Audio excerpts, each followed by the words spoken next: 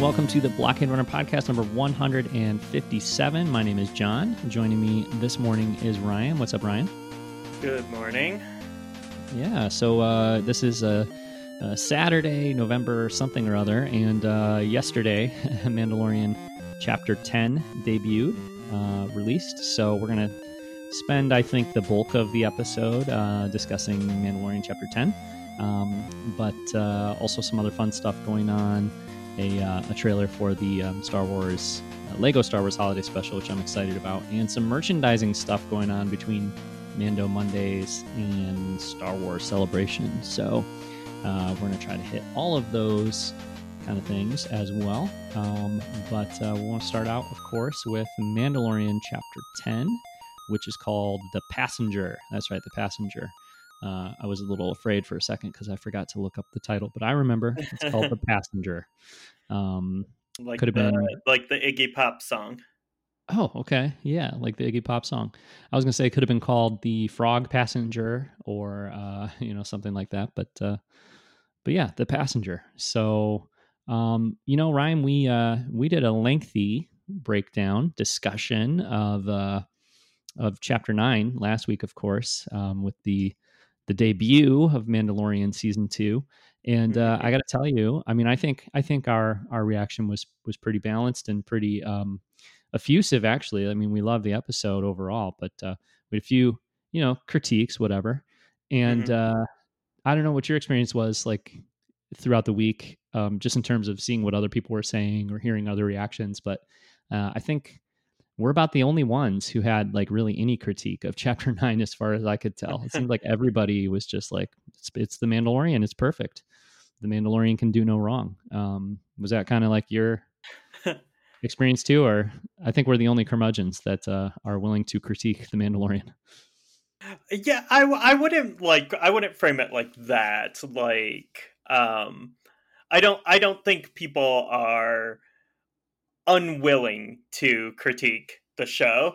I think people just didn't have the same sort of hangups that we did around it, which I mean, it is what it is. I think the show is in people's good graces in ways that like pretty much all of the recent films have not been. There's someone who hates all of the recent films for one reason or another. Yeah.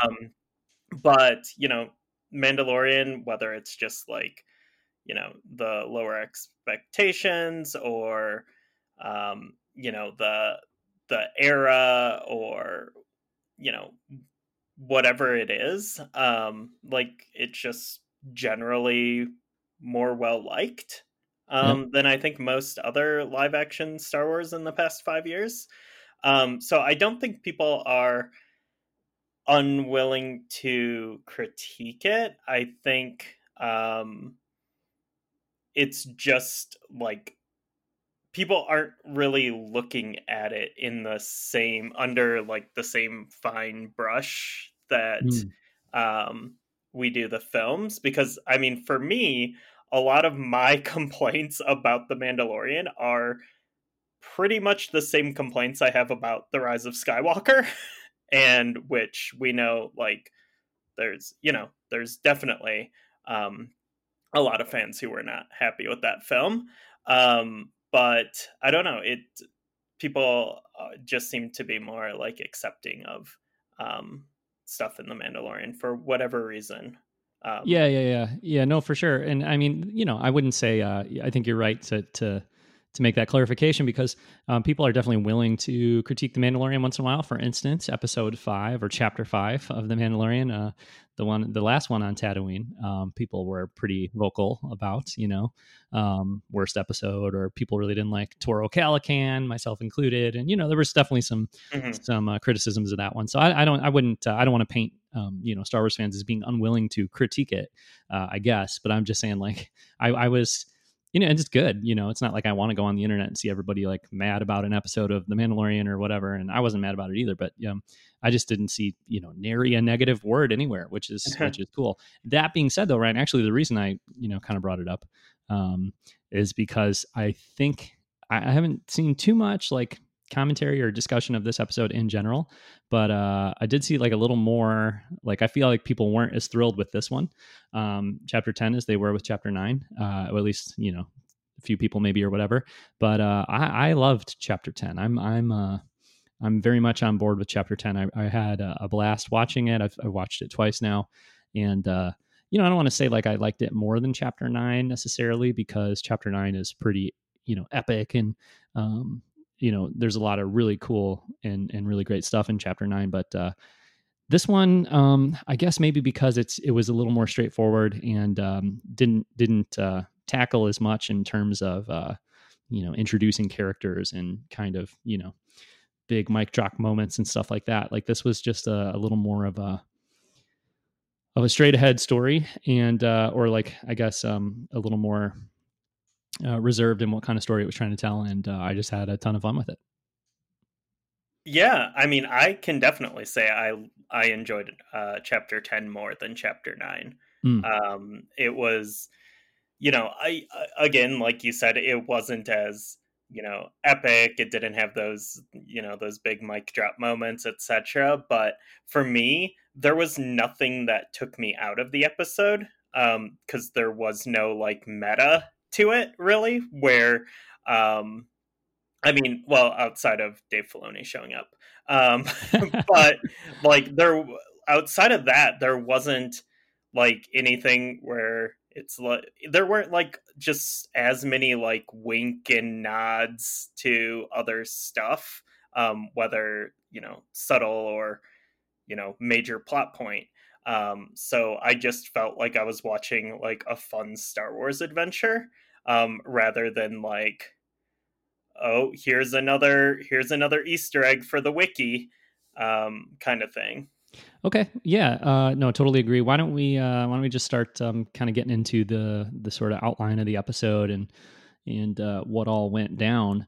And it's funny. I was walking into work yesterday. One of my coworkers, knows I get up early and watch it on Friday, and he watches it Friday night. So he was like, "Well, how was the episode? What was the deal?" And I was like, "It was cool. I don't want to give anything away." And he's like, "Does it pick up where the last one left off?" And I was like, well, literally, yes, but otherwise, no, not really, because I think what he was asking me is like, is this episode focused on Boba Fett again, Yeah. And it's not, but the way it opens up is like very much like it just cuts straight to the Mando on a speeder bike leaving, where he got the Boba Fett armor from. Hmm. I guess I've Moss. This is 2 weeks in a row Oh no. that I can't name the town, and I've heard Moss that. Pelsi. Yeah, it's like it's Mos Pelgo, I think. Pelgo. Okay. Mos Yeah. Pelgo, that's what it is. Yeah. Anyway, so it's just opens up with him, on the way back from Mos Pelgo, and it's never addressed later on, but what's her name's speeder bike? It's completely Amy Sedaris' speeder bike gets like totally messed up, destroyed. But yeah, there's just some, I guess, like some random bounty hunter type or criminal sort of thief characters out there in the desert waiting to ambush him and try to take Baby Yoda, Hmm. try to take the child, and that was not a good call, not a good idea. No. That was like, I thought that scene was just such a great opener. Like it was so fun, as like the way it was like cutting back and forth between, the Mando and the child on the bike, and like obviously you see the Boba Fett helmet, and um like cutting back and forth between them and the um the inhabitants who are setting the trap, and like as you start to realize like, oh, this is what the trap is, and then like it kind of like builds some tension, um and yeah, and then it was just, I mean, everything that happened there was super fun. Like there was like the speeder crash was like awesome looking. Basically it was like pretty brutal, and then yeah, and then just like the fight scene there was just cool and tense. The like once once one of the I don't even know what that species or people is, the one who like had the knife up to the child. Yeah, I was watching it. Both times I watched it, I was like, I should know what this is and like what it's Yeah. called and all that because I know it's not the first time we're seeing it, but I don't know. Yeah, So well, whoever it was, they were a dick. yeah, total dick. And Yeah, yeah, they got some just desserts in in a very interesting fashion, which I think was like a little bit, if you're the show has done a good job reminding us that like if you're ever thinking that like the Mando's going a little soft in parenting, no, not yeah. really. Yeah, well, it's funny because I've been watching. I think I even mentioned it probably on the show already, but I've been watching a lot of horror movies lately. I'm trying to tone down on that now that the Halloween season's over, but I've been watching a ton of horror movies lately. Lots of Shudder, and yeah, I'm just starting to wonder, like, are we going to establish a motif here, a running motif throughout season two, where every episode ends with, or opens, I should say, every episode opens with the Mando engaged in some kind of playful kill or something, because he's Yeah, starting to be like Michael Myers or Jason Voorhees esque or something in the way that he like somebody gets killed in the beginning of every episode, and it seems to amuse him that the creative ways he can find to kill off these enemies. totally. We're in like very like Jason X territory right here with some of these kills because like the What's the Star Wars terminology for a sleeping bag? Because I'm waiting for when he's gonna like ooh hit the sleeping bag against the tree treatment for yeah. somebody. Oof. Um, yeah, but like the jetpack thing was just, um, I mean, for a second, I was like, oh, is he just going to like literally just like lose his jetpack now? Um, and is that just going to be gone? Yeah. Because like, it's one of those things, like it's, again, we talk about how video gamey this show is, but Mm. like it would totally make sense if like it's the way like in in a Metroid game where you don't like you have your powers and then you lose them. Right. um because there's certain like storytelling conceits that happen when someone has a jetpack or they don't have a jetpack. Like if someone can fly, that changes things. So I was honestly thinking like, oh, maybe he will like lose that jetpack here, and then he just won't have a jetpack.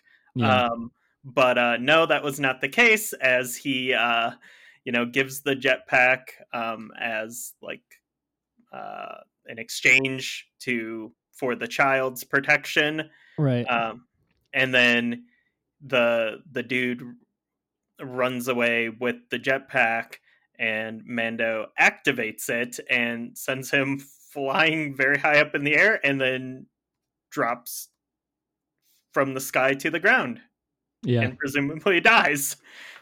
Yeah, which was great. And then he exchanges a little look with Baby Yoda after it happens too, which is great. Like Baby Yoda kind of looks at him like, "Wow, you did that," and he just shrugs and is sort of like, "Yeah, well, yeah. What are you gonna do?" Okay, yeah, there definitely was a shrug. Yeah. Okay, I Oh wasn't yeah. sure. I was like, did Mando just shrug? Is He totally that a shrugged, thing that happened? yeah, he totally shrugged, and it made a big impression on me the first time I watched it. The second time I watched it, I was like, "Oh, it's more subtle than it like was in my head." You know what I mean?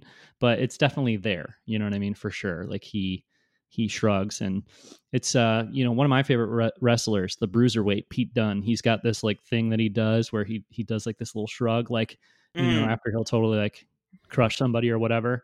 Like he'll kind of look at the camera and do this like shrug thing. I don't know. It's hard to explain if you're not seeing me and nobody's seeing me, but yeah, yeah, it was like one of those moments for me. So I was like, yeah, look what I did, but I don't know, what are you going to do about it? You know what I mean, sort of thing. yeah. So, or what else can you do? I guess. I love that whole sequence. Like you said, I I loved the paternal element of it too, or whatever, the protective Mhm. side of it, which I do think was like just a little bit undercut by the fact that you realize like, oh, I was never going to give my jetpack away anyways. I mean, I can control it from my wrist and totally murder this dude with it, you know? Mhm.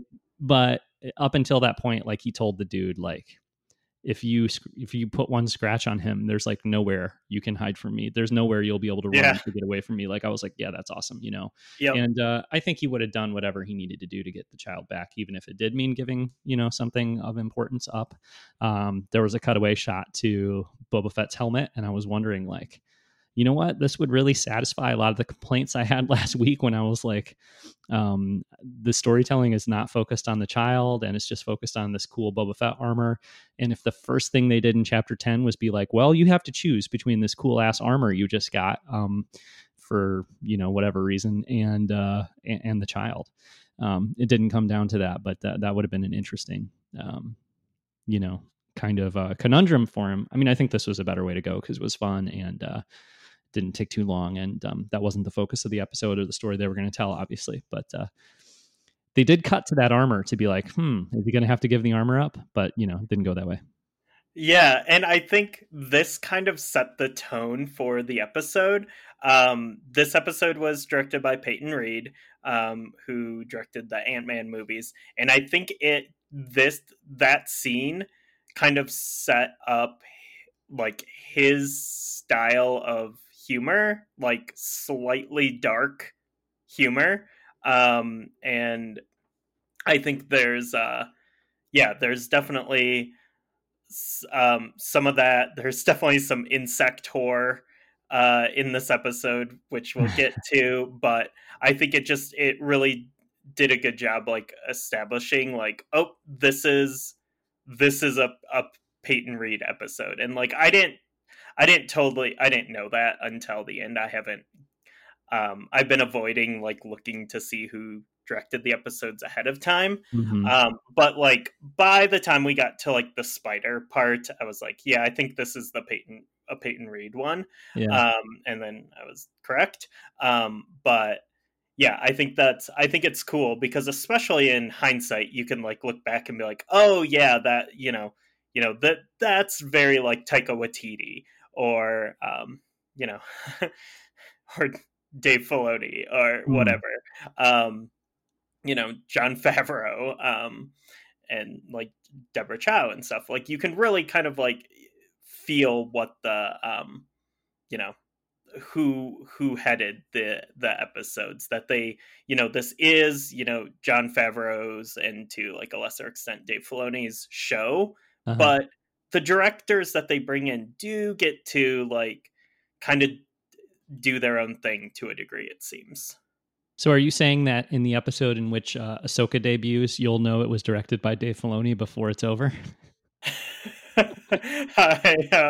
Yeah, I mean, after all of the owls and the wolves and everything, we'll start to probably get that feeling. Do you know what his character name is? I don't. I don't know if I. It's Dave Filoni because he has a character in this episode. His Yeah. name is like Wolf Trapper or Oh something. yeah, no, Trapper Wolf. It's Trapper Trapper Wolf. Wolf. Trapper I Wolf. saw I that knew that. the other day, and I was like, "What? Are seriously?" I like Like, it. Uh, okay, sure, cool. okay, so great opening sequence, right? Then we cut back to Tatooine. He meets up with man. Everybody else seems to know this character's name too, and I don't. But it's Amy Sedaris's character, Hmm. and she's playing Sabacc, which I thought was fun. I Hmm. need to go get some Sabacc cards. Like that Hasbro Sabacc game is $5 at Target all the time, and I never have picked that up. But I want to get the Hasbro Sabacc game. But anyway, she's playing Sabacc with a character. Is his name Dr. Mandible? Yes, Dr. Mandible, right? yes. The insect guy, which is really great. Like I Uh-huh. love the rubber mask, rubber suit element of this episode. Like it Yep. was pretty solid rubber suit game in this Hmm. episode. But yeah, she's playing Sabacc with Dr. Mandible, and you know she's able to very conveniently, like playing Sabacc. Oh well, by the way, the guy that I'm with happens to know where you can find out information about Mandalorians at this Yep. exact second that you came upon me. Um, but yeah, so that's kind of the conceit or whatever to move that kind of thing along. And then she sets him up with the frog lady, who Mhm. needs to get her eggs fertilized. Um, Mhm. which was cool. I don't know if we're supposed to know that species either, but Mando actually refers to her as he says like, I don't speak frog, you know. Yeah. So I'm just gonna call her the frog lady, I think. Uh, do they do like a Star Wars? I'm sure they do. They must do like a StarWars.com databank entry for these episodes when they're over, or maybe like Monday of next week or something. I bet they'll do it, but I didn't go to look for Chapter 9 to see if they put up like databank entries. But there's probably all kinds of information about this stuff on StarWars.com that we haven't bothered to look up, shamefully. But Probably. yeah. But anyways, this frog lady's got a backpack full of eggs, and she needs to get them to another planet where her husband is, so they can be fertilized. And she's it's her last set of eggs she's going to produce. And if she doesn't get some frog babies out of it, then her family name is gonna it's gonna be the end of her family name or something like that. The stakes are high. She's got to get these eggs Yeah. fertilized, basically. Yep. Yeah. Yep. And but I guess hyperspace is bad for unfertilized frog eggs because that's one of the deals too. Can't travel in hyperspace with this cargo. So with this passenger. So yeah, that's kind of where the story is going in terms of him getting off of Tatooine and moving the plot forward for this episode. Anything on that sequence you wanted to touch on, Ryan? Nope. I mean, I think you can go back to our solo episodes and know that we're huge fans of aliens playing cards. Oh yeah, Um, yeah, that's a again, this episode just like continues to win me over by the minute. yeah, yeah, yeah, for sure.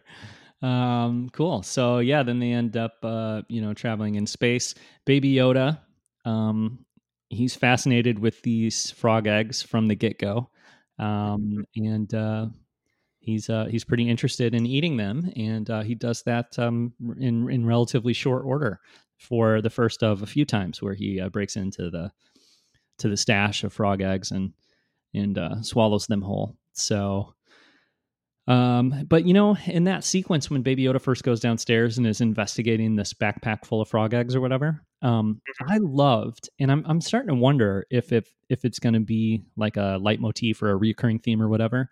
But I loved the music there. We didn't really touch on the music last week, I don't think, if I'm remembering No. correctly. But the music, I feel like this season is a little. It's got a different vibe. I mean, the theme from season one is still there, and Ludwig Göransson is definitely returning to some of that music, but there's some different like textures and vibes in the music this season. Are you picking up on that too?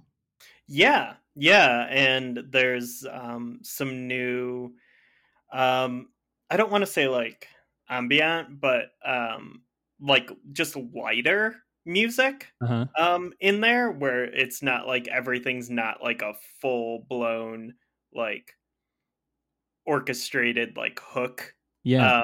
There's just some a lot more like subtle stuff where um but it still feels very in like the Mando soundtrack wheelhouse.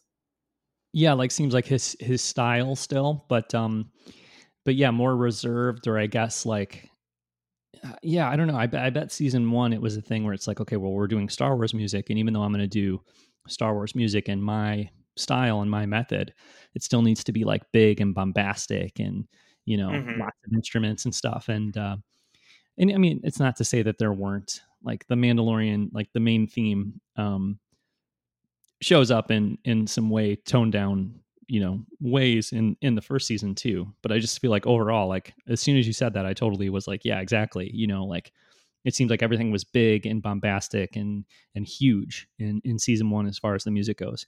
And this it almost has like a it reminds me a little bit of Ray's theme. Not that the music is or like the actual notes and melody and stuff is that similar to it necessarily or anything, but like just the way like when Ray's theme was introduced in the Force Awakens, it was I don't know what instruments or whatever it was, but Mm. kind of it wasn't real big and tons of instruments and stuff like that. It was way more kind of reserved, and it has like the music when Baby Yoda is investigating the well, really, I think the music when we're in a Baby Yoda centric scene, and that's why I'm wondering if this is like this music is going to be sort of like the Baby Yoda music, you know, if there's going to be more sequences that are sort of him doing his own thing and exploring or wandering around or whatever. If this is like the Baby Yoda cue or something, or at least the instrumentation is, because it's got like a little bit of like a bells and holiday kind of. I mean, I'm sure he's not trying to do a holiday thing, but almost like, yeah, I got like Christmas season vibes, and kind of, I don't know, it's a totally different sound than we've heard before. And I'm just curious if it's like the Baby Yoda, the child motif or music or whatever. Yeah. And something I just checked, but they're not doing the Soundtracks, soundtrack. the weekly soundtrack drop. Yeah. Yeah. Because I was like, oh, I want to just actually like listen to these today. But they're not. I just checked on Apple Music and they're not there. Yeah, that's a bummer. That was really fun. And yeah, I would totally listen to that child, music if that's what it is right now. Yeah. Yeah. So, well, that's too bad. But yeah, I don't know. There's something childlike about that. And then maybe that's what I should have said initially. Maybe instead of like feeling like it has a Christmas vibe to it or something, it's got like almost like a childlike vibe and a like a sense of wonder to it. I think maybe, Yeah. which is great. So yeah. But yeah, he eats some of those eggs. So it's just there's like a pretty fun sort of humor to it too, because it's like dad is always chasing baby around trying to get him to stop getting into things he's not supposed to get into. In this case, like eating this lady's eggs, which are like of the most utmost importance to get them delivered to where they're supposed to go. And the child's just trying to eat them up. So I find that pretty amusing, and it's something that continues throughout the episode, of course. But yeah, pretty much after that, they end up in a little bit of trouble with some New Republic X-wing pilots, and of course, this is something that was being discussed a lot or speculated upon after the trailers were coming out. Like, what's going to be the deal with the New Republic? What's going to be the deal with these X-wings? Are they friendly? Are they not? What's the story? And I don't think I would have guessed that it would play out the way it did, but I enjoyed it. I had a lot of fun with the way the X-wing pilot story kind of unfolded in the episode. But yeah, I don't know. Maybe you can help me like get my facts straight on this, Ryan. They essentially pull him over in space, and they want his license and registration, and he doesn't want to give it to them because the Razor Crest, I guess, is associated with stuff from. Is it because of what happened in Chapter 6 of Season 1? The stuff with the prison Yeah. colony thing. Yeah. So this scene is I really like this scene. Again, I keep using the word, but it felt tense. Even though we'd seen this in like trailers, and we knew that, the Mando was going to be flying away from New Republic pilots and X-Wings.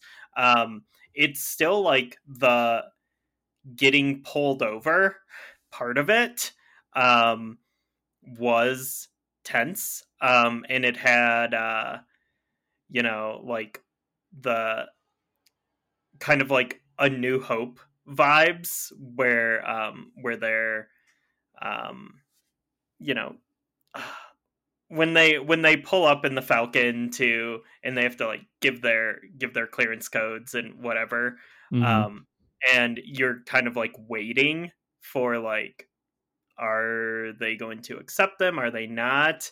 And Or like in Jedi with Shuttle Tidarium when they're trying to get through the blockade or whatever, or not the blockade, but the second Death Star shield.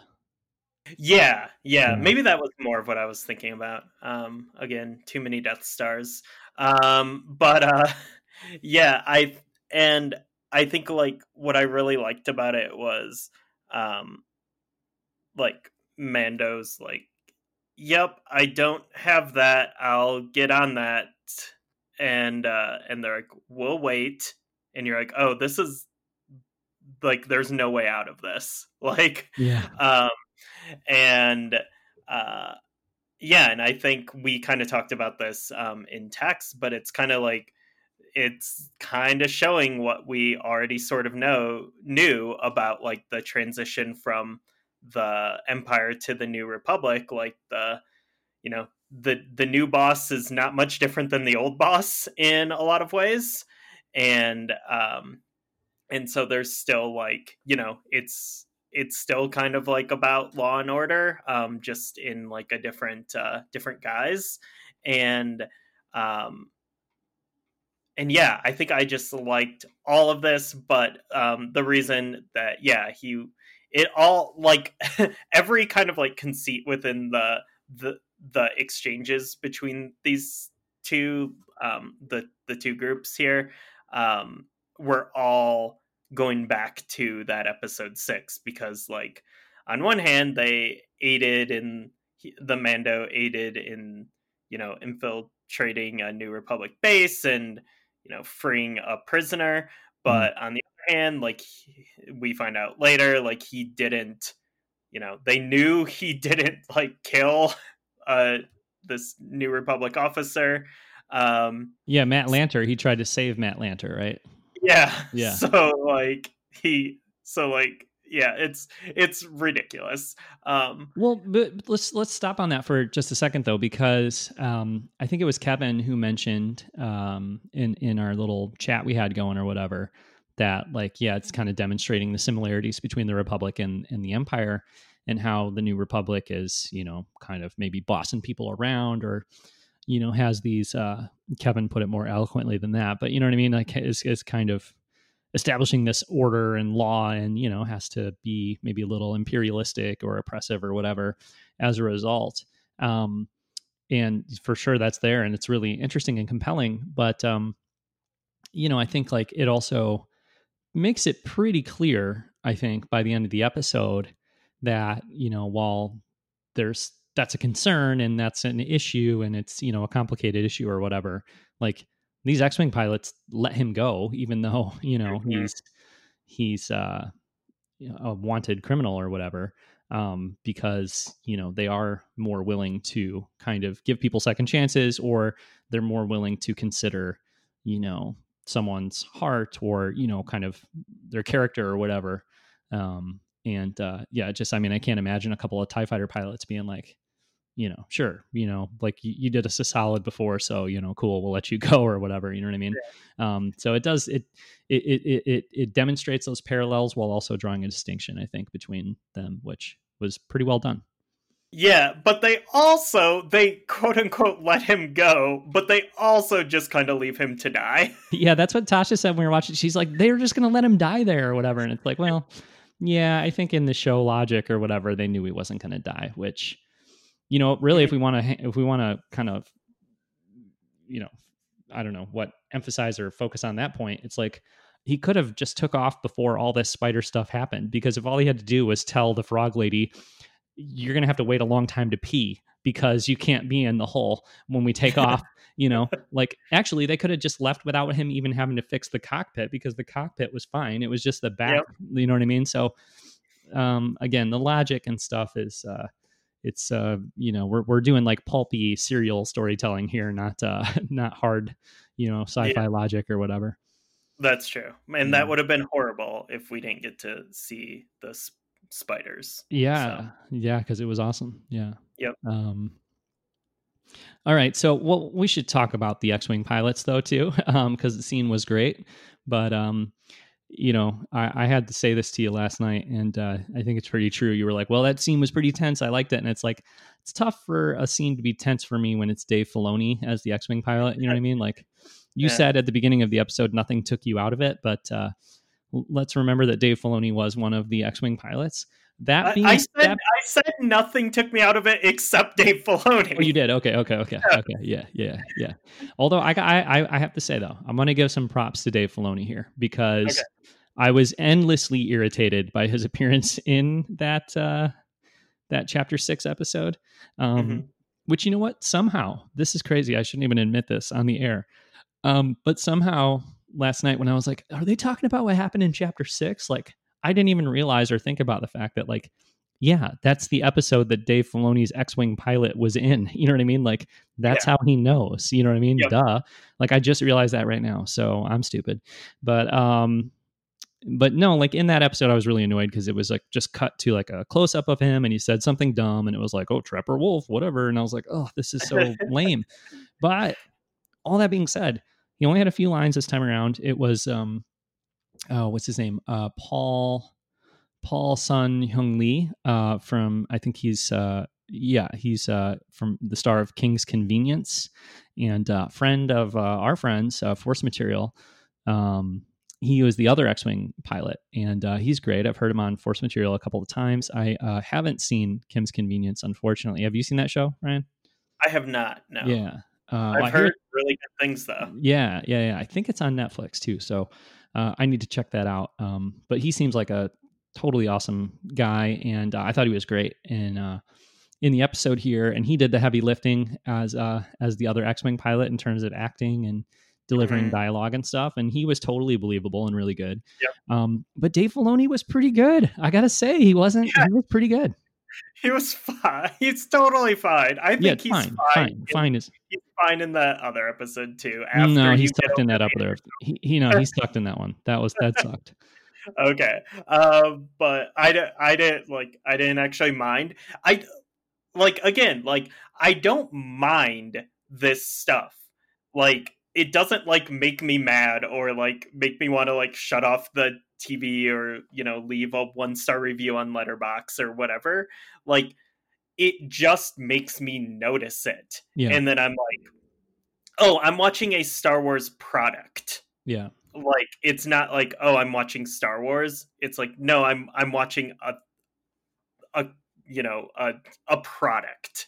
yeah. And like, that's why I just, yeah, that's why all of the nods and Easter eggs and stuff, like, they just take me out of it Yeah. every time. Yeah, and the more subtle they are, the less they tend to do that. And Mhm. even though this was very obviously Dave Filoni as the X-Wing pilot, like I don't feel like this episode ever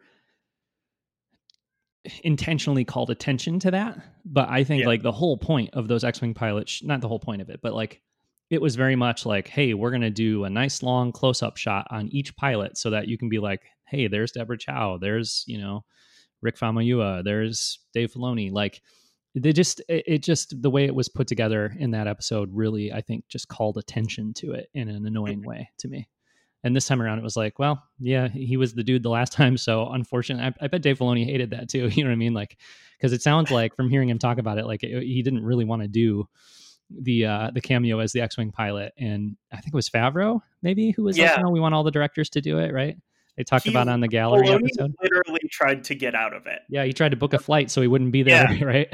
Yeah. So So then when they're writing this episode for season 2, it's like, oh well, we definitely need one of those X-wing pilots to be there, and the other two, I don't know, is Deborah Chow doing? I don't think she's doing Mando season 2 no, episode, is she? And probably deep in Kenobi. yeah, and Rick Famuyiwa is I think he's developing that film for Lucasfilm, the non-Star Wars film for Lucasfilm right now. So he's probably busy too. I think he has an episode this season. Oh, does he? I Okay. think so. Well, I hope so. But anyway, Yeah. it was like, Filoni, you're gonna have to be back, and probably badder than ever, like Wat Tambor. So anyway, yeah. But I liked the interaction between the man. I think Pedro Pascal, or the Mandalorian character, was pretty funny in that scene too. It's like, yeah, I don't think I have. Oh, there it is. Never mind. Like that whole thing was pretty well done, and the comic timing was good, and yeah, it just played out really well. It was good stuff. Yep. Across the board. And then the little chase sequence down through the atmosphere and onto that icy planet. Turns out it's not Ilum. It's just some icy planet with spiders in it. So all that debating about the trailer, like, oh, it's probably Ilum, whatever. Like, I don't think so. Yeah. But yeah, that whole like flight sequence is really fun. I still, 6 or more years into the Disney Star Wars era, I still get a kick out of starfighters in atmosphere. which we've gotten a lot of, but Yep. it's still really fun. And then so I thought that was shot really well, directed really well. A great little chase sequence there. Then obviously they crash, and it's about survival from then on. I mean, I don't know. It's like all about the spiders, right? I mean, we could try to Yeah. go beat by beat, like leading up to the spiders, but it's all about the spiders. We should touch on the hot springs, I suppose. Oh yeah. The sexy hot spring sequence. You know what I mean? Where Mando's maybe a little tempted to hop in there with Frog Lady, or I'm not sure what's running through his mind there, but Probably not that. I don't. That is definitely not what I thought.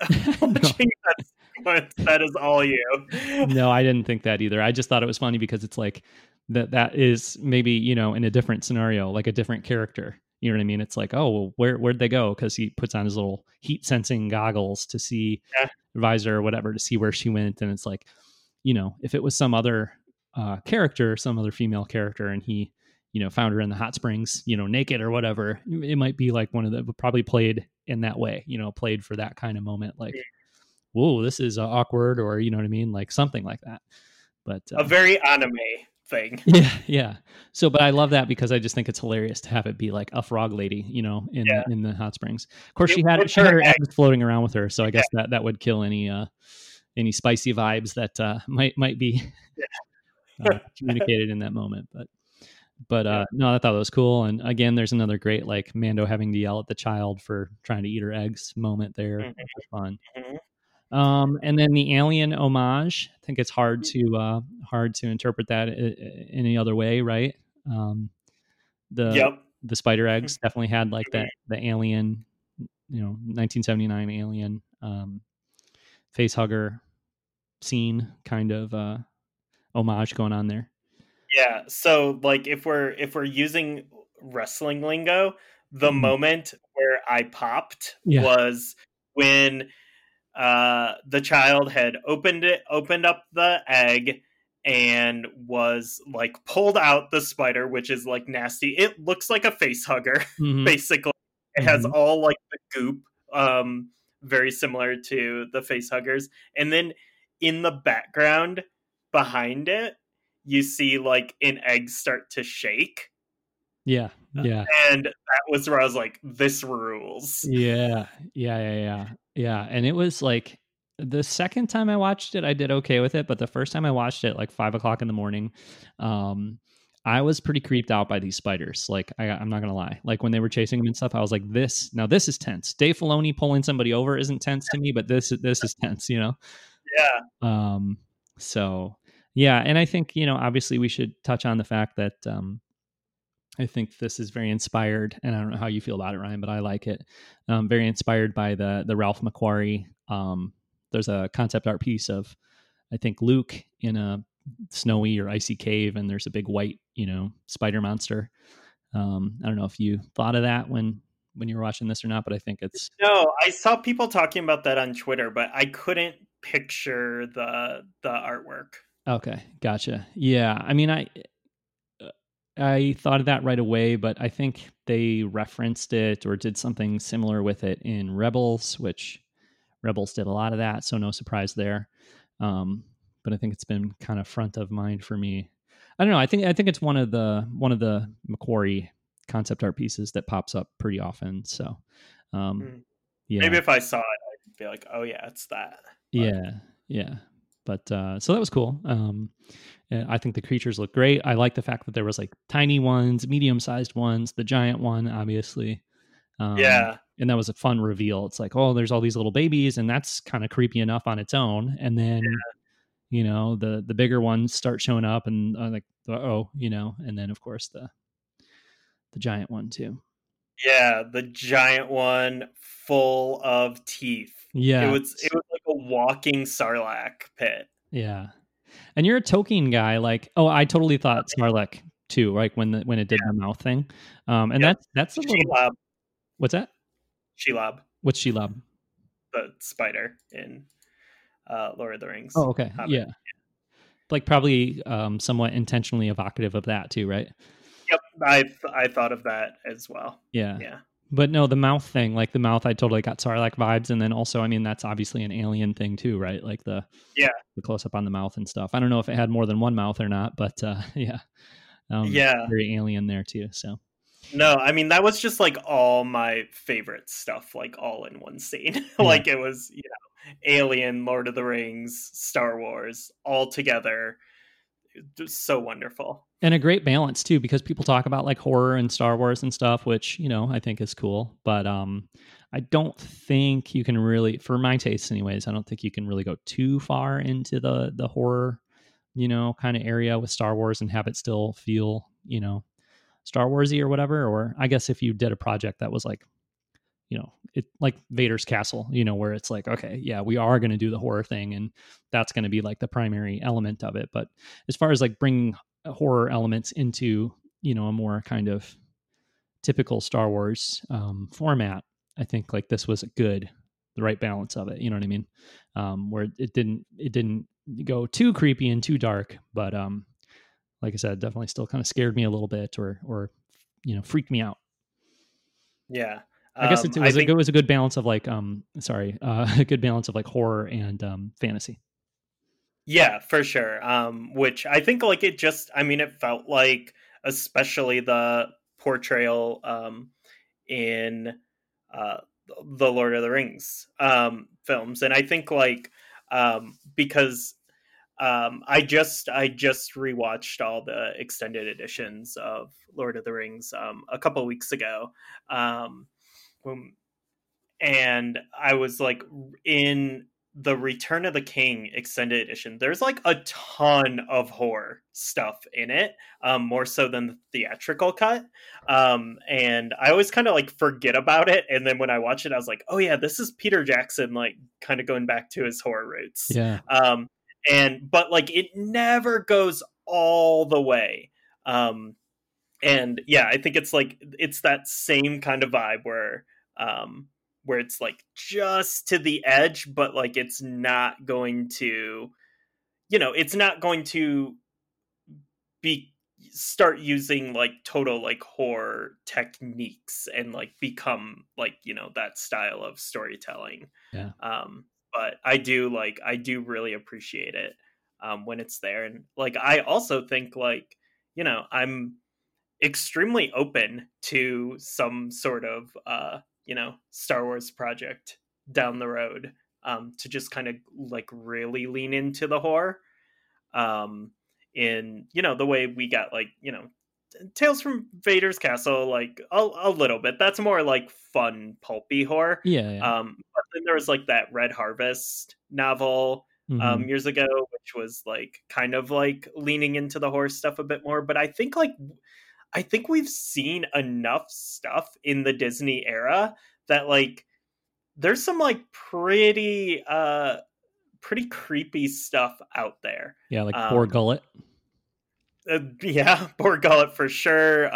Spiders, um the Mustafar stuff, Yeah, um be pretty creepy. Yeah, so Exgol. Yeah, I think there could. all the Star Wars Rebels and Resistance episodes that do the like corridor derelict spaceship plotline. Yeah, totally. Yeah, I think like it would be cool if we could get like I don't know, maybe just like one film yeah, that like leads into that at some point.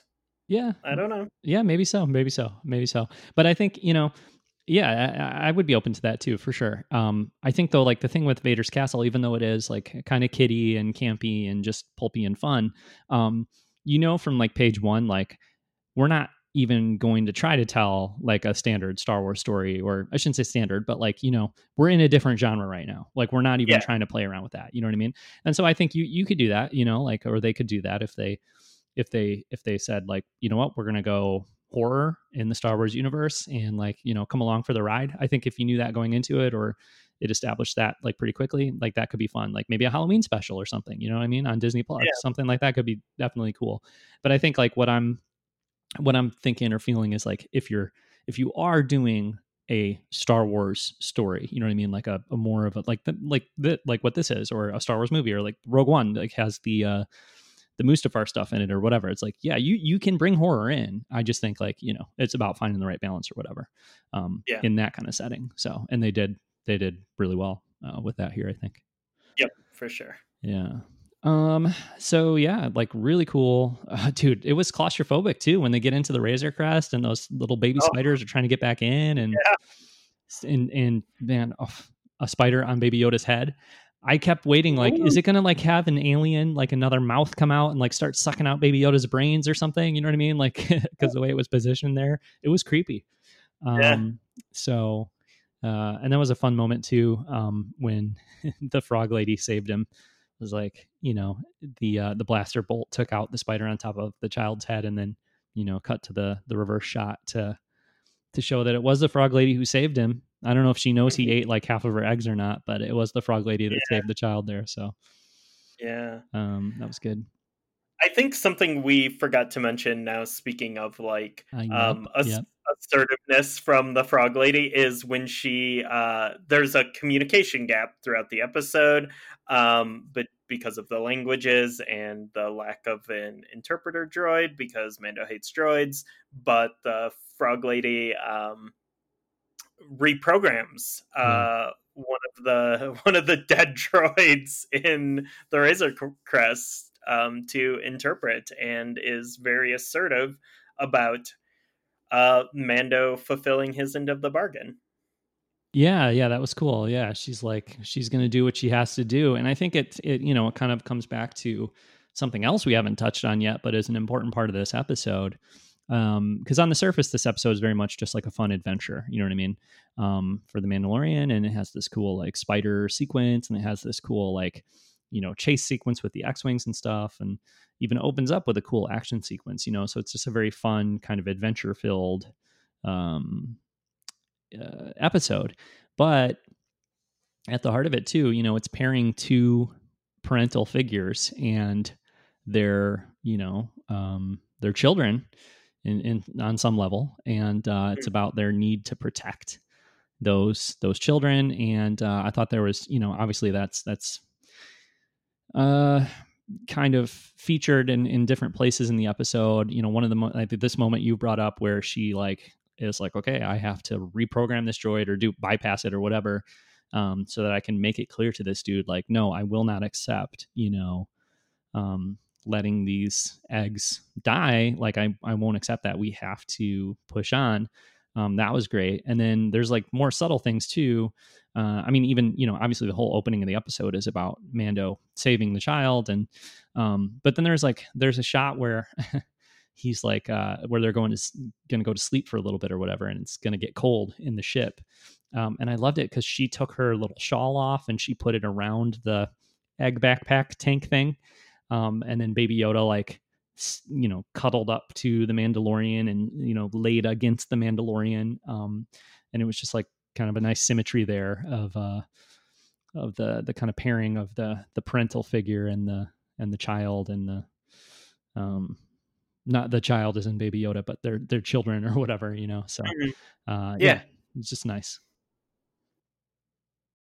Yeah. So, okay, and that brings us to the end of the episode, then, which features the return of those X-wing pilots. I don't know how they lost him for all those hours and then found him again, but they did, which was nice. And they clear off all those spiders and save the day, and have the exchange that we kind of already talked about, but where they tell him, look, we know you're a decent guy, so we're going to let you go this time. I thought it was fun too how the Mando was like trying to bargain with them.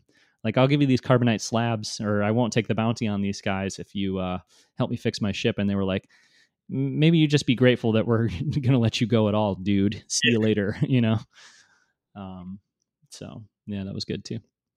yeah, yeah. Yeah, but so that's it. That's basically our rundown of what chapter 10, the passenger. Like we said at the top, I loved the episode. I feel like a lot of times, um, a lot of episodes in the Mandalorian, they don't need to, and we touched on it last week. I tried to kind of make the point that they don't necessarily need to tell some larger, bigger, ambitious kind of thing. But I really enjoyed the fact that even though this was mostly like a fun adventure focused episode.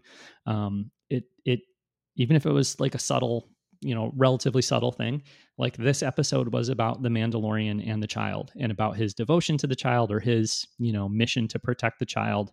And they found a way to do really fun stuff with the storytelling, and kind of put them on a fun adventure without, losing track of that. And not to relitigate my complaint with chapter 9, but I do feel chapter 9 lost the focus on that, obviously, in favor of other things. And so I love this episode because it did come back to, the part of the story that I connect with more, which is the relationship between the Mandalorian and the child. And it did so while still kind of just being like a fun adventure episode. So it's kind of perfect to me.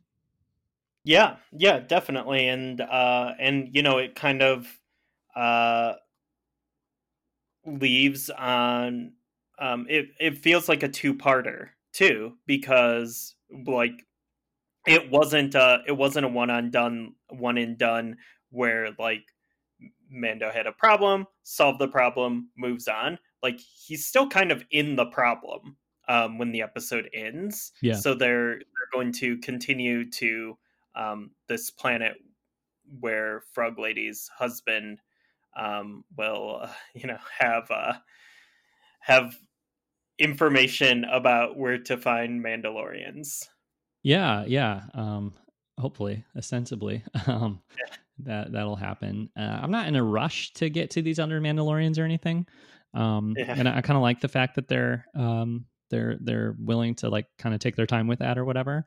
That's another thought I had as I was watching chapter 10. It was like, yeah, pretty clear we're not going to get to any Mandalorians, and they're not hyper focused on like, jumping from point A to point B. Like they're willing to spend a whole episode on just some like spider horror, on the way to getting to some Mandalorians.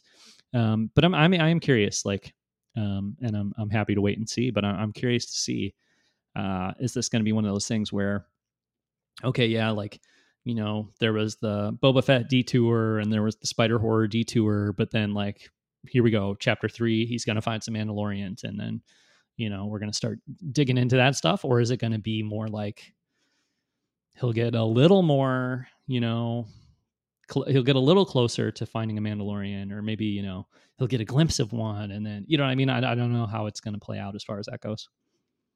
Yeah, it again, coming back to video games, it reminds me a ton of the original Shenmue on the Dreamcast, because like there's just this whole chunk of the game where you're looking for sailors. And so like like every person you talk to, you're like, do you know any sailors? I need to find some sailors. And then eventually someone's like, hey, I think I know where some sailors are. Do this like side quest, and like then you'll find a person who knows where the sailors are. And then you're like, oh, that's not the sailor you were looking for. Let's look for more sailors. Okay. And like it's like this 8-hour stretch of the game. But yeah, it totally reminds me of that, and I'm not even mad about it. Yeah. Nice. Yeah. Well, we'll see how it goes as far as that goes. I mean, as long as they get to Luke Skywalker by chapter 16, I think that's all that matters, right? Uh, Yeah. Okay. All right. So, we'll look forward to chapter 11 next Friday. But there's just a couple other things I wanted to kind of touch on here in this episode, as far as what's been happening with Star Wars lately. First of which, I guess, still very much connected to Mandalorian, is the Mando Monday thing. I'm not going to lie, Ryan, as great as the first Mando Monday was, Mando Monday number 2 was the day before the U.S. presidential election, and I had work that day, and I wasn't really thinking about it, and I totally forgot to even check the site on Mando Monday, November 2nd, the second Mando Monday. I think same for you, right? Like neither one of us remembered to check it out. Yep, same. Yeah. So I don't know if they did like a video or not. I'm not seeing anything that makes it seem like they did like a whole nother video or anything. So maybe the video part of it was just that first week, which would Yeah. make tons of sense, you know.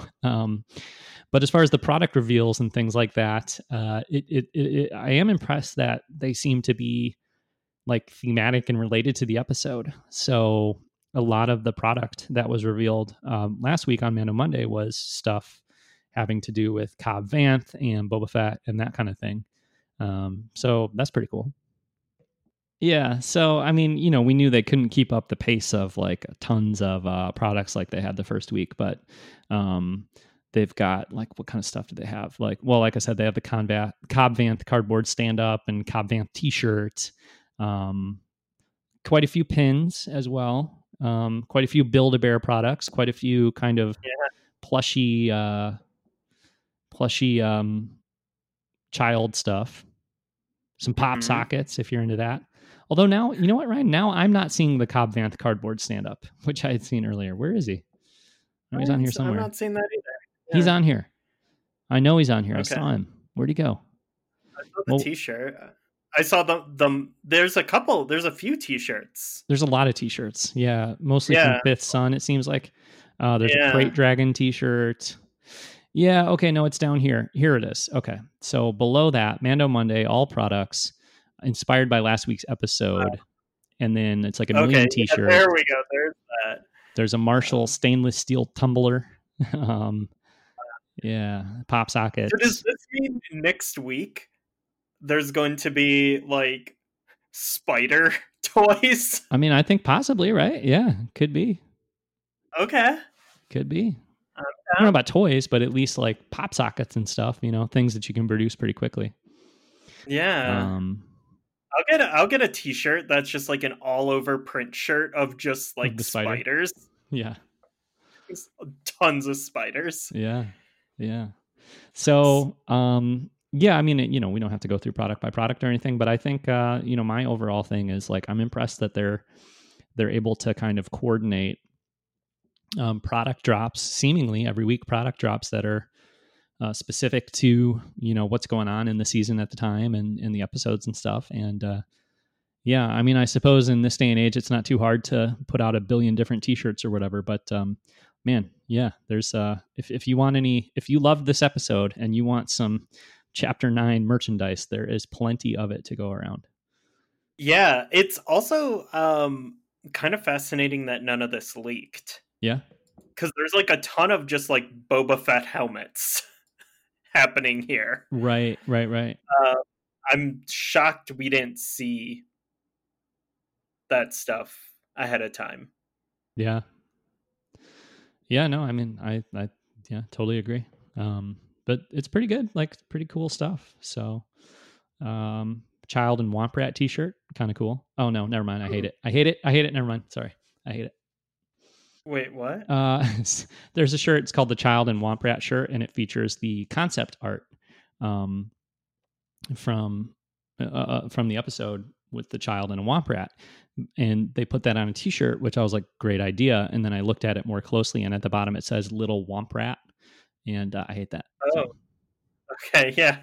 Reminds me of like when you see like a t-shirt with an NES controller on it, which I don't really need a t-shirt with an NES controller on it, but you know, I'm not too offended by that. And then like, you know, it says classically trained since 85 or something. And it's like, nah, I don't need you to tell me, like, I hate that. You know what I mean? So one of those things. Yeah.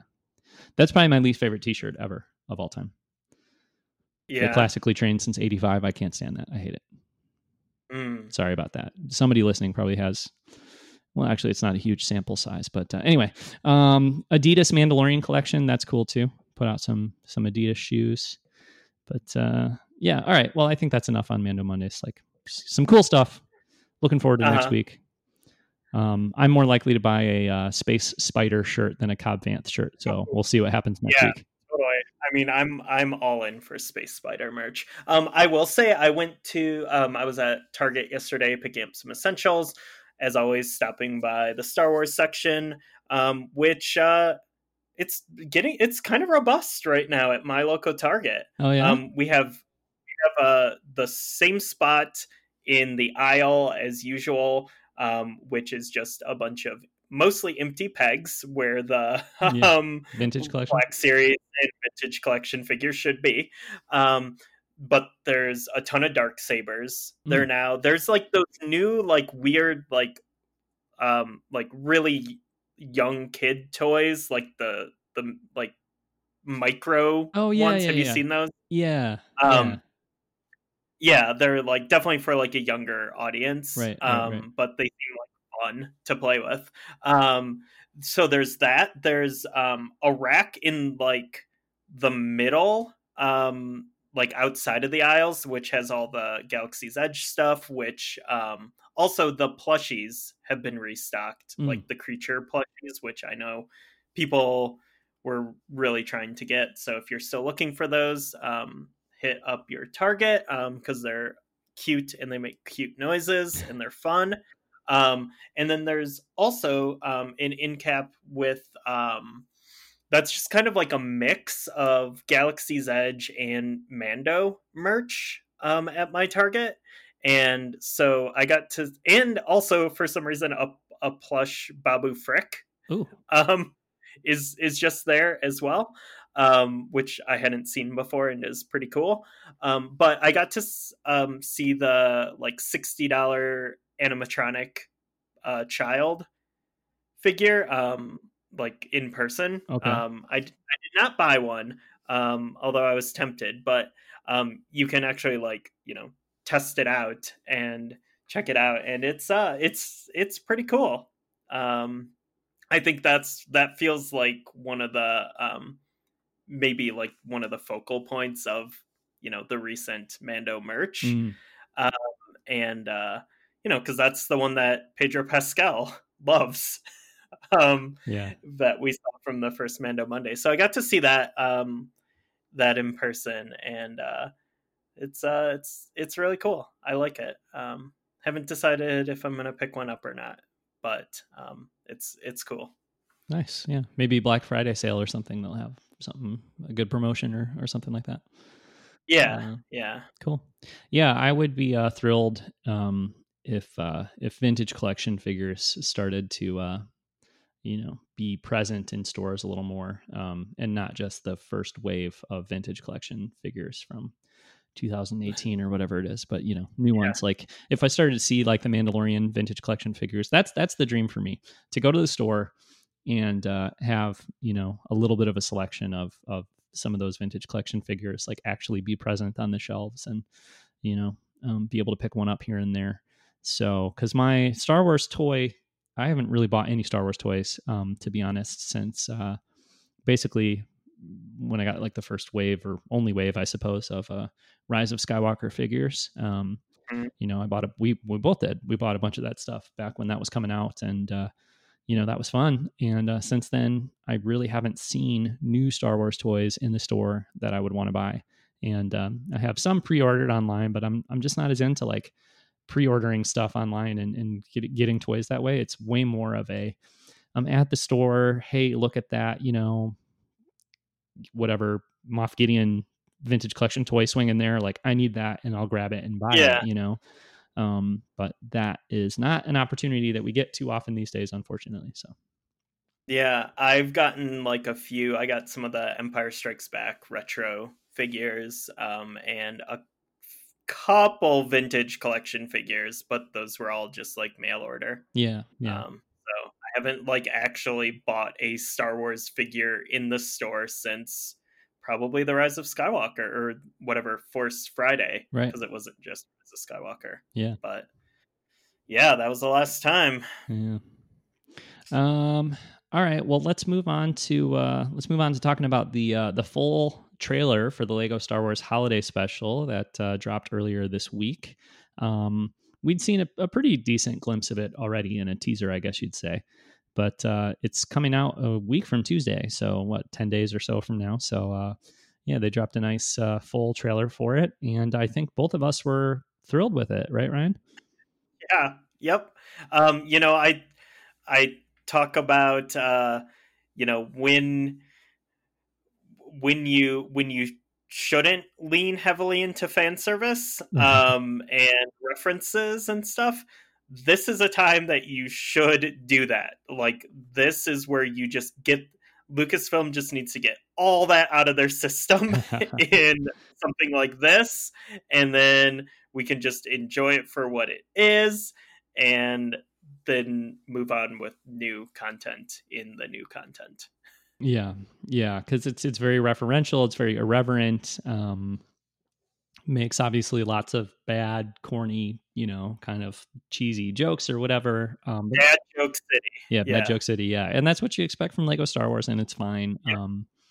But I just think it looks like it's going to be super, super fun. I love that it's focused on Rey. I love seeing Rey running around with her yellow lightsaber, which I've kind of turned the corner on. I was initially I don't know, I just wanted to be blue or green kind of person, but the more I see it, the shock has worn off, and I guess I can handle a yellow lightsaber here or there. So I'm cool with that. But yeah, it's just fun um, to see a Rey story, and I think it'll just be a really, I mean, overusing the word here, but I think it'll just be really fun to have this new kind of Lego Star Wars thing to watch. I love that it's holiday focused or holiday themed because I'm into that sort of thing, like holiday specials and stuff. So no, I think I'll watch it a couple times coming up over this holiday season, and yeah, I just love the idea of a new holiday special, and especially if it's the kind of thing where I watch it really closely once or twice, and then after that it's like just fun to put on in the background or whatever, during the holiday season or something. Yeah, I couldn't be more excited, so I'm really looking forward to it. Yeah, and I think like people really just need to understand the ridiculousness of it and accept that. Cuz I mean there's already been people mad on the internet about this. Yeah, Um and like there's literally a scene where Rey is fighting Darth Vader on top of Anakin's pod racer, and then like Revenge of the Sith Anakin comes flying into the screen yeah, as she's fighting Darth Vader, and then they see the Mandalorian and the child.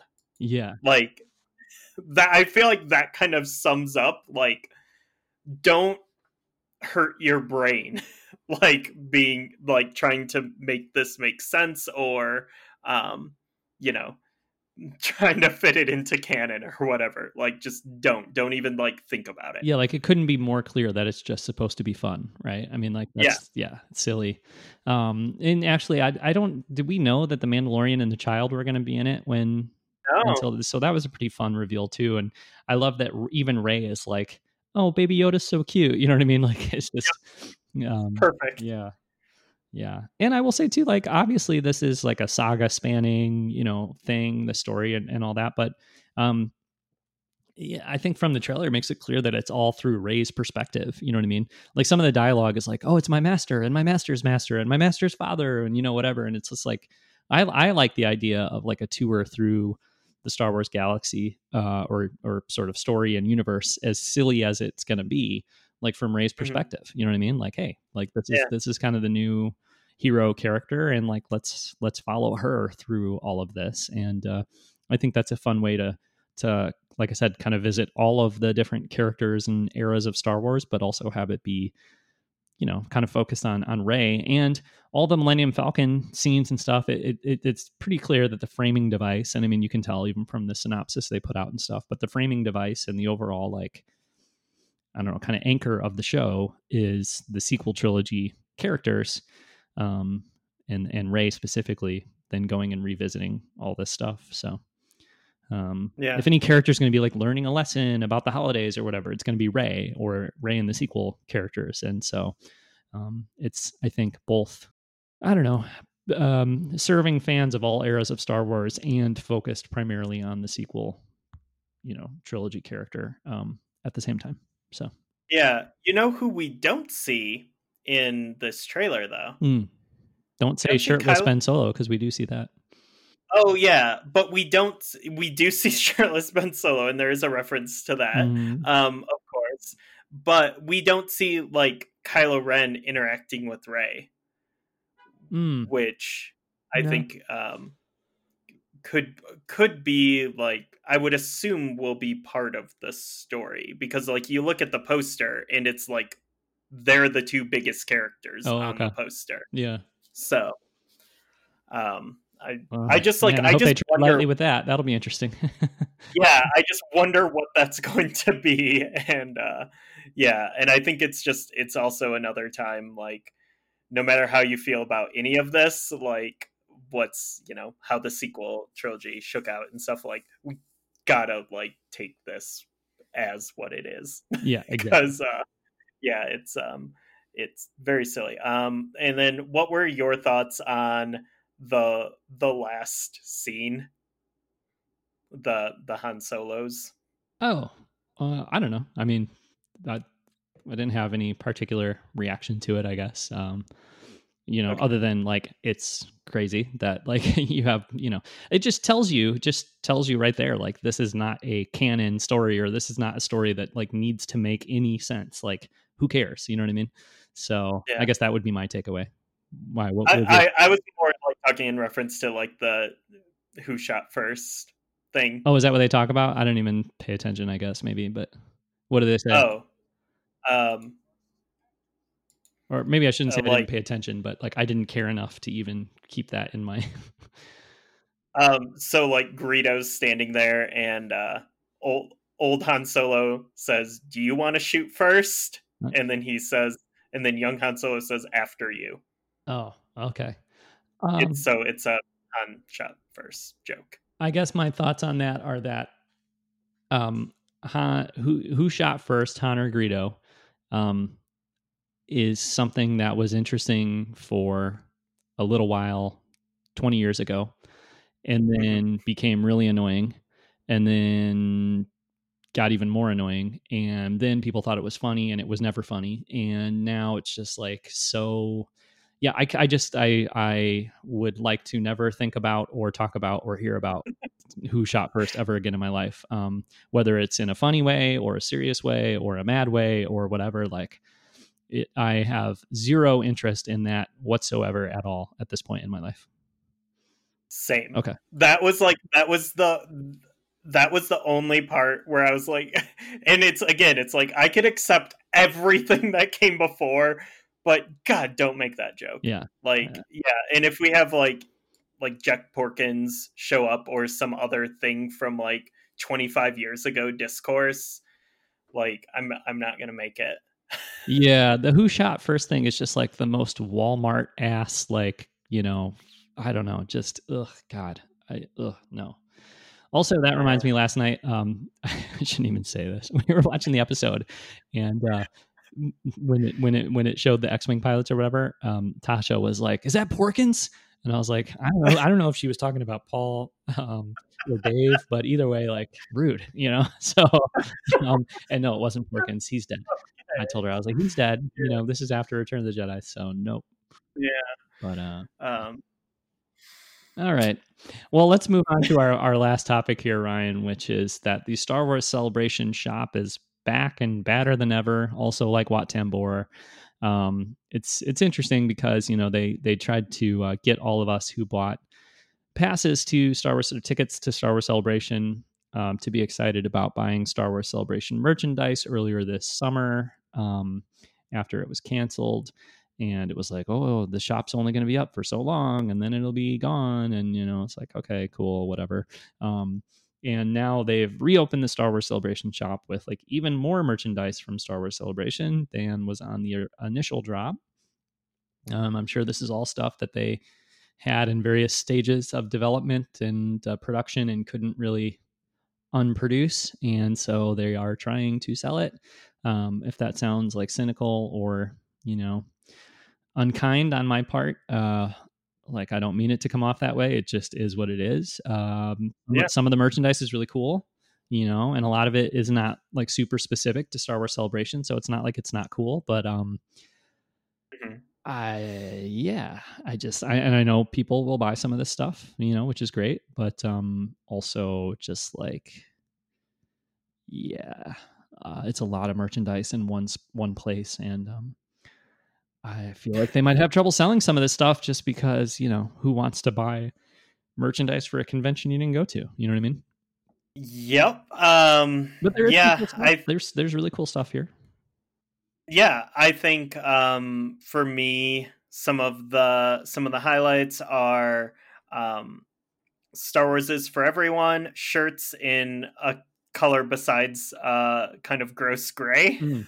um, which I have one of the gross gray Star Wars is for everyone shirts, but I'm seeing they're coming in different colors, which is pretty cool because I love that shirt and everything it represents. Mm-hmm.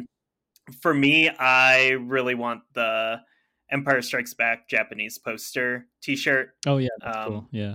that is extremely my jam.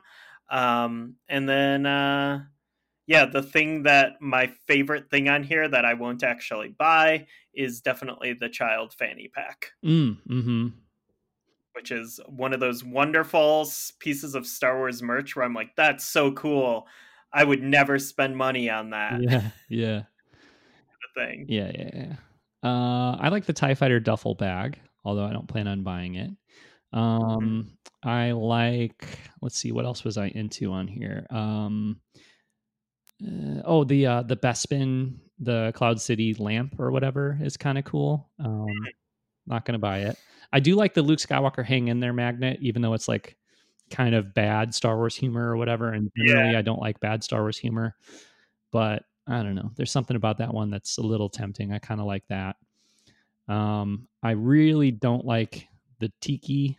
The tiki glasses and stuff themselves are fine, but Uh-huh. I don't at all like the tiki t-shirts, which I know that makes, I mean, like people like those and that's great.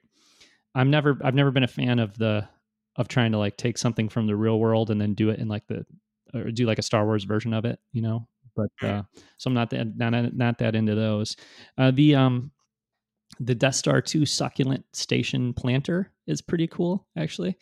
I like, you don't like that? It's just like, oh, yeah, I don't know. I feel like you just ranted exactly against this thing that you're saying is cool. No, here's why I like it. Okay, so this Okay. is the deal. Like I don't have. I'm sitting in my office right now. Okay, I don't have any plants in here. Um, Mm, and it would be nice to have a plant or two in here, and you know, like it would totally fit the theme of my office and look kind of cool to have like a plant like in this kind of planter. You know what I mean? And the same thing with the lamp. It's why I like the lamp too. It's like it's very Star Wars, and you know immediately it's Star Wars, and like it's not like subtle or anything, but it would just like fit into your room in a way that, you know, I don't know, like could feel kind of natural, you know, depending on how you decorate and stuff like that, you know what I mean? Versus, I don't know, like the t-shirt that says like, oh, it's, or like I don't like this Bespin Mining Company stuff either, you know what I mean? I could get a hat and a mm, polo shirt that says Bespin Mining Company. It's trying to look like a real like company, but like, ooh, it's, did you know it's Star Wars or whatever? Like, I don't know, it's not awful or anything. I just like, for me, it's just, I don't know, doesn't do anything. But like a lamp or a planter or something that's like functional and mm. also, I don't know, just like I don't know, it doesn't seem I guess what I'm trying to say, it doesn't seem like a stretch. It doesn't seem like you have to like try too hard to make it work or fit, you know what I mean? Same thing with the cloud car phone holder. I think that looks kind of cool too. And if I put that on my desk and then drop my phone into it, like it would be like a cool Star Wars like, you know, figure statue type thing, and also it serves a function or a purpose. So I think Mm. that's what I like about it. I like the 2020 Bounty Hunt 10 coin set. Yeah, do you like that for $120 for some coins? I, these are just like those things that like, yeah, it's like, it's like the plates or like the pewter stuff. Like, I want to know, like, who are these Star Wars Well, collectors? Is it the just pewter is for Santa? me. The pewter's for me. Okay, yeah. I mean, big pewter fans, but like this stuff that's just like really expensive and you're like, what exactly do you do with it? Like when you have the Bounty Hunter 10 coin set, Mhm. do you like do you hang it on your wall?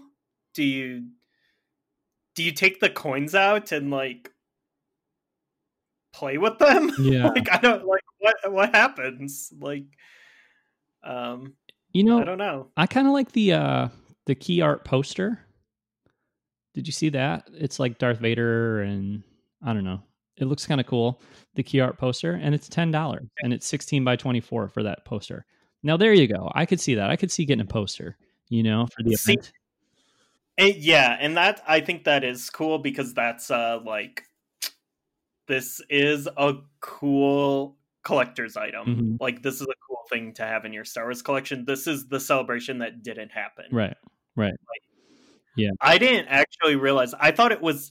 I literally thought that said postcard because it was $10. I was like, yeah, that's like 3 Star Wars postcards. Yeah, they charge $10 for that. Yeah. And that's what I thought it was, but I didn't realize it was a decent sized poster for $10 for the event that didn't happen. Yeah, I think that's a pretty good deal there. Yeah, I think like if I ordered the shirt, I'd probably order that as well. Yeah.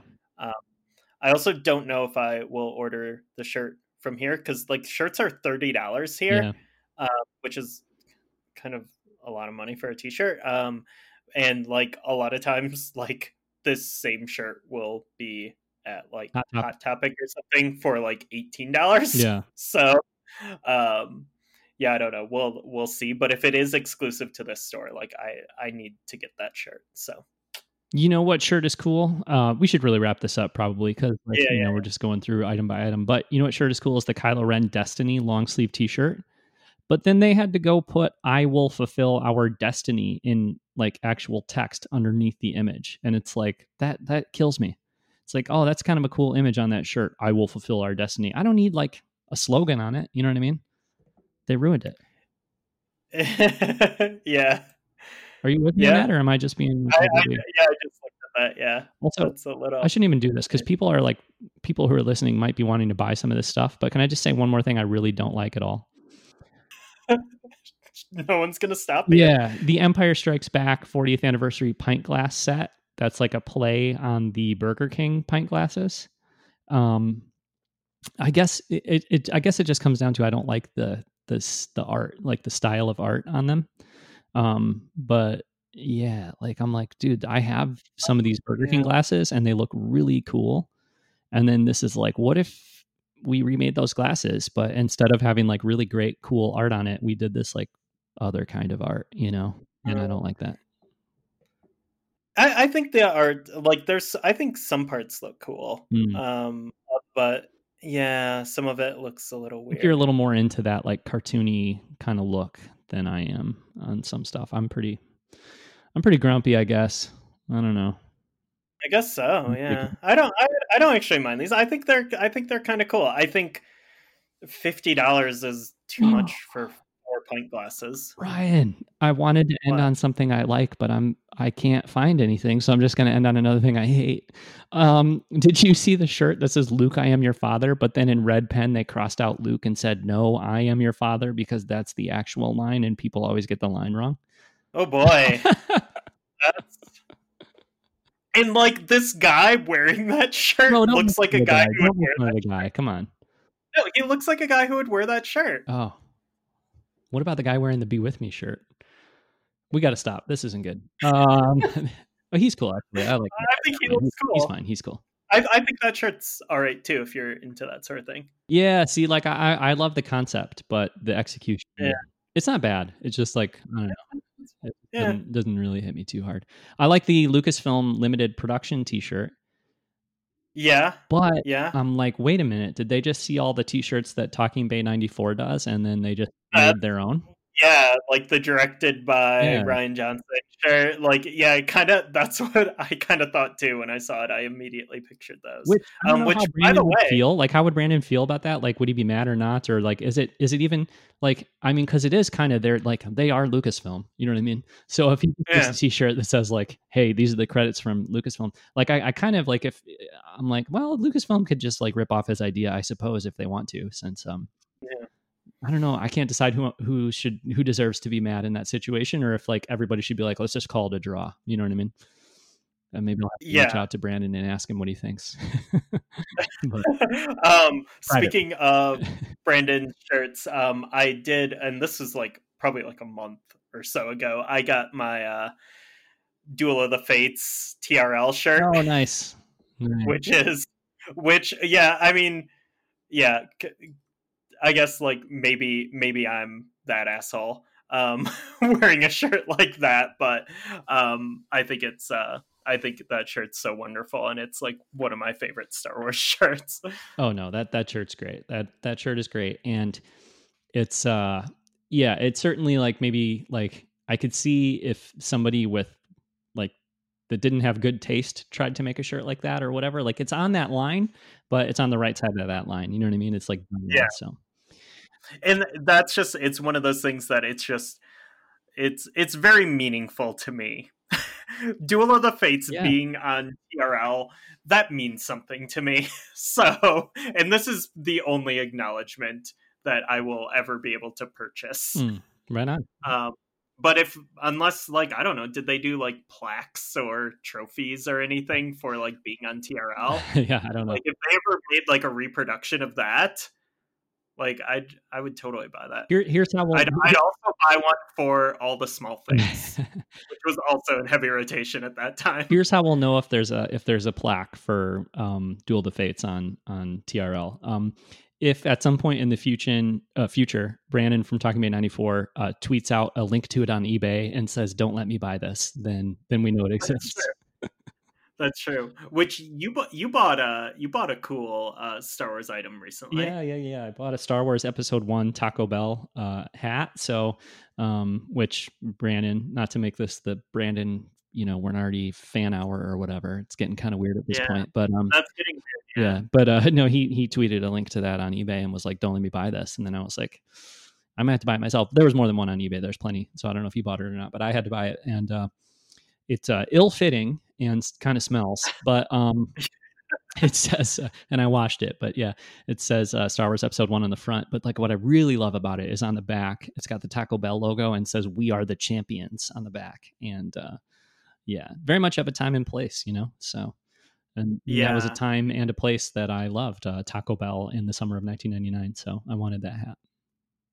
Yeah, I mean, I would say any Episode 1 merch gets a free pass from us across the board. Yeah, and there is no bad Star Wars Episode 1 merchandise absolutely in existence. Yeah, stand by that. Yeah, and actually, I have I bought a like full, like it's like a cardboard, cardstock, whatever poster or something from Taco Bell, like a promotional poster with the different, remember there were like the little like tokens or pogs or whatever. They weren't pogs, but they were, yeah.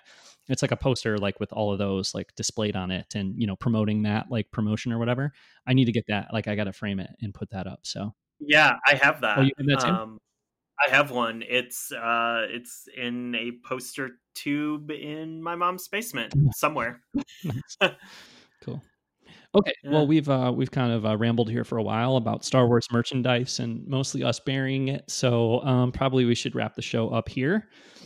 But of course, we'll be back next week with a look at Mandalorian Chapter 11. So I'm looking forward to that. Until then, you can find everything we do at blockaderunnerpodcast.com. Reach out to the show at blockaderunnerpodcast@gmail.com, or the show is on Twitter at blockaderun. And Ryan, you're on Twitter at? Vaymalay, VAYAMALAY. And if we made fun of any Star Wars merchandise that you own or want to purchase, we're sorry. Yeah, we're sorry. I mean, I own Funko Pops, so you can drag me. Yeah, you don't own anything worse than Ryan then. No, we just made it worse because there's a lot of people that love Funko Pops, and now we just made fun of that too.